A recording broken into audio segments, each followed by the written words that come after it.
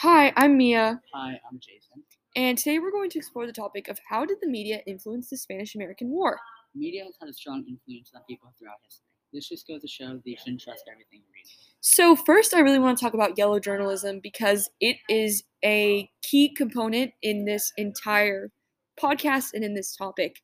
So yellow journalism was a type of writing that accentuated stories about other countries, or accentuated stories in general, but especially about other countries, and it kind of helped to encourage the United States to go to war with Cuba and the Philippines. So where did this name yellow journalism come from? So it derived from a newspaper cartoon in New York City the called Hogan's Alley, but more specifically, it came from a character called the Yellow Kid. And so it was a very, very popular cartoon, and it was drawn by Richard F. Outcalled. And the main character was called the Yellow Kid, as I said before. And he was sort of this character who had he kind of had this yellow robe, and there were a lot of like stupid, crazy things written on the robe. And the comic strip in general, started this whole feud with Joseph Pulitzer and William Hearst, who were components in newspapers in New York City. They both had their own ones, and so Outcalled actually switched from Pulitzer to Hearst. But Pulitzer actually refused to give in and hired a new cartoonist to just draw the strips. So it was just kind of a crazy story with a crazy character, and this is how the term yellow journalism was made popular. So, in the early 1900s, William Hearst had the most influence over Americans through the media. Hearst was a writer for the New York Journal. Through his published papers, he tried to influence war in Spain. He wanted good stories and mainly just publicity. He was not the main reason for the reason that the U.S. declared war in Spain, but his edited stories and photos made Spain look bad and had some influence on the war. Hearst also sympathized with Hitler and was antagonistic towards immigrants and minorities.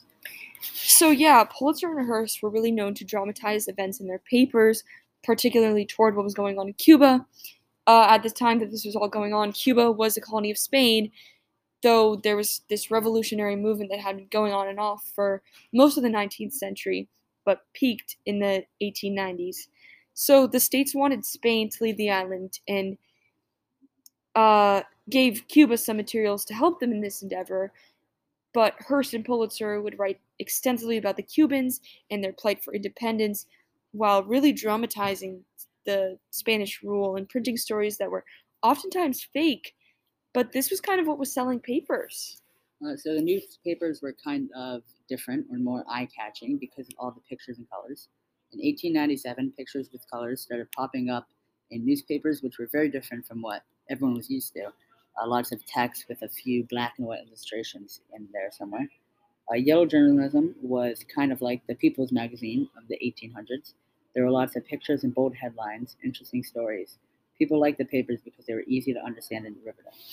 And William Hearst and Pulitzer had been preaching anti Spanish ideas for a very long time, saying that the Spanish rule was incredibly harsh. So on February 15th, 1898, an explosion for an unknown reason sank the USS Maine in Cuba. This explosion killed 266 of the 354 crew members. Later on, it was believed to be that the forward gunpowder magazines exploded. Hearst insisted that it was by the Spanish. This caused a lot of conflict, since so many people believed in him. After this incident, the U.S. declared war on Spain.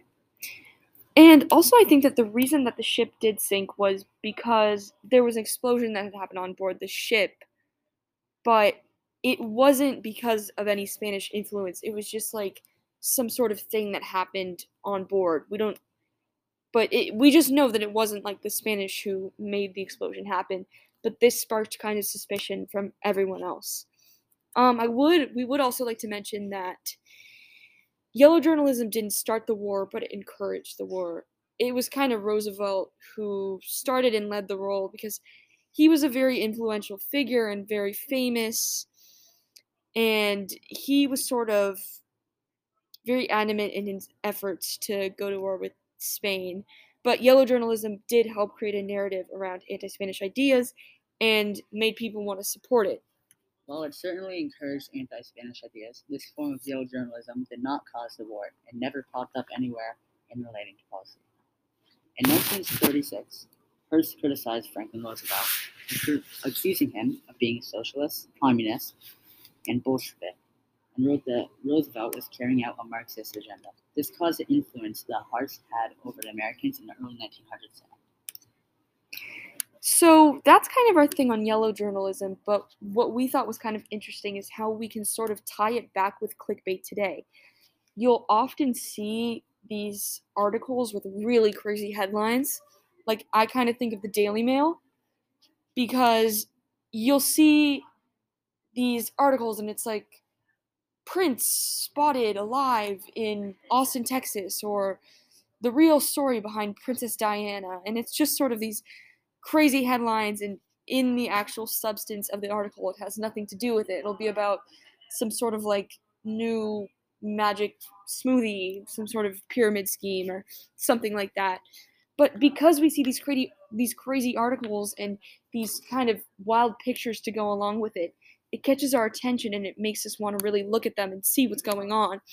So what's interesting to me is how throughout history, as things have become more developed and color has popped up in pictures and we've started lying in news and so on and so forth, our attention span has begun to dwindle. And now it can only be caught with stories that are, fake. Like, that's what really catches our attention, is things that are crazy and things that in reality probably have never happened, but we want to read about them anyway. So just kind of an interesting thing about human psychology. With the coming of things, we lose all of our attention span.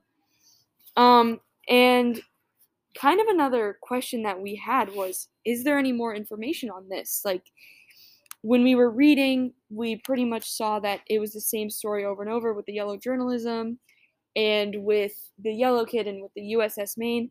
But in relation to the Spanish War, there's not really more information with the media. So we were just kind of wondering that. But anyways, thank you so much for listening to our podcast. Thank you. Thank you, and I think that's the end.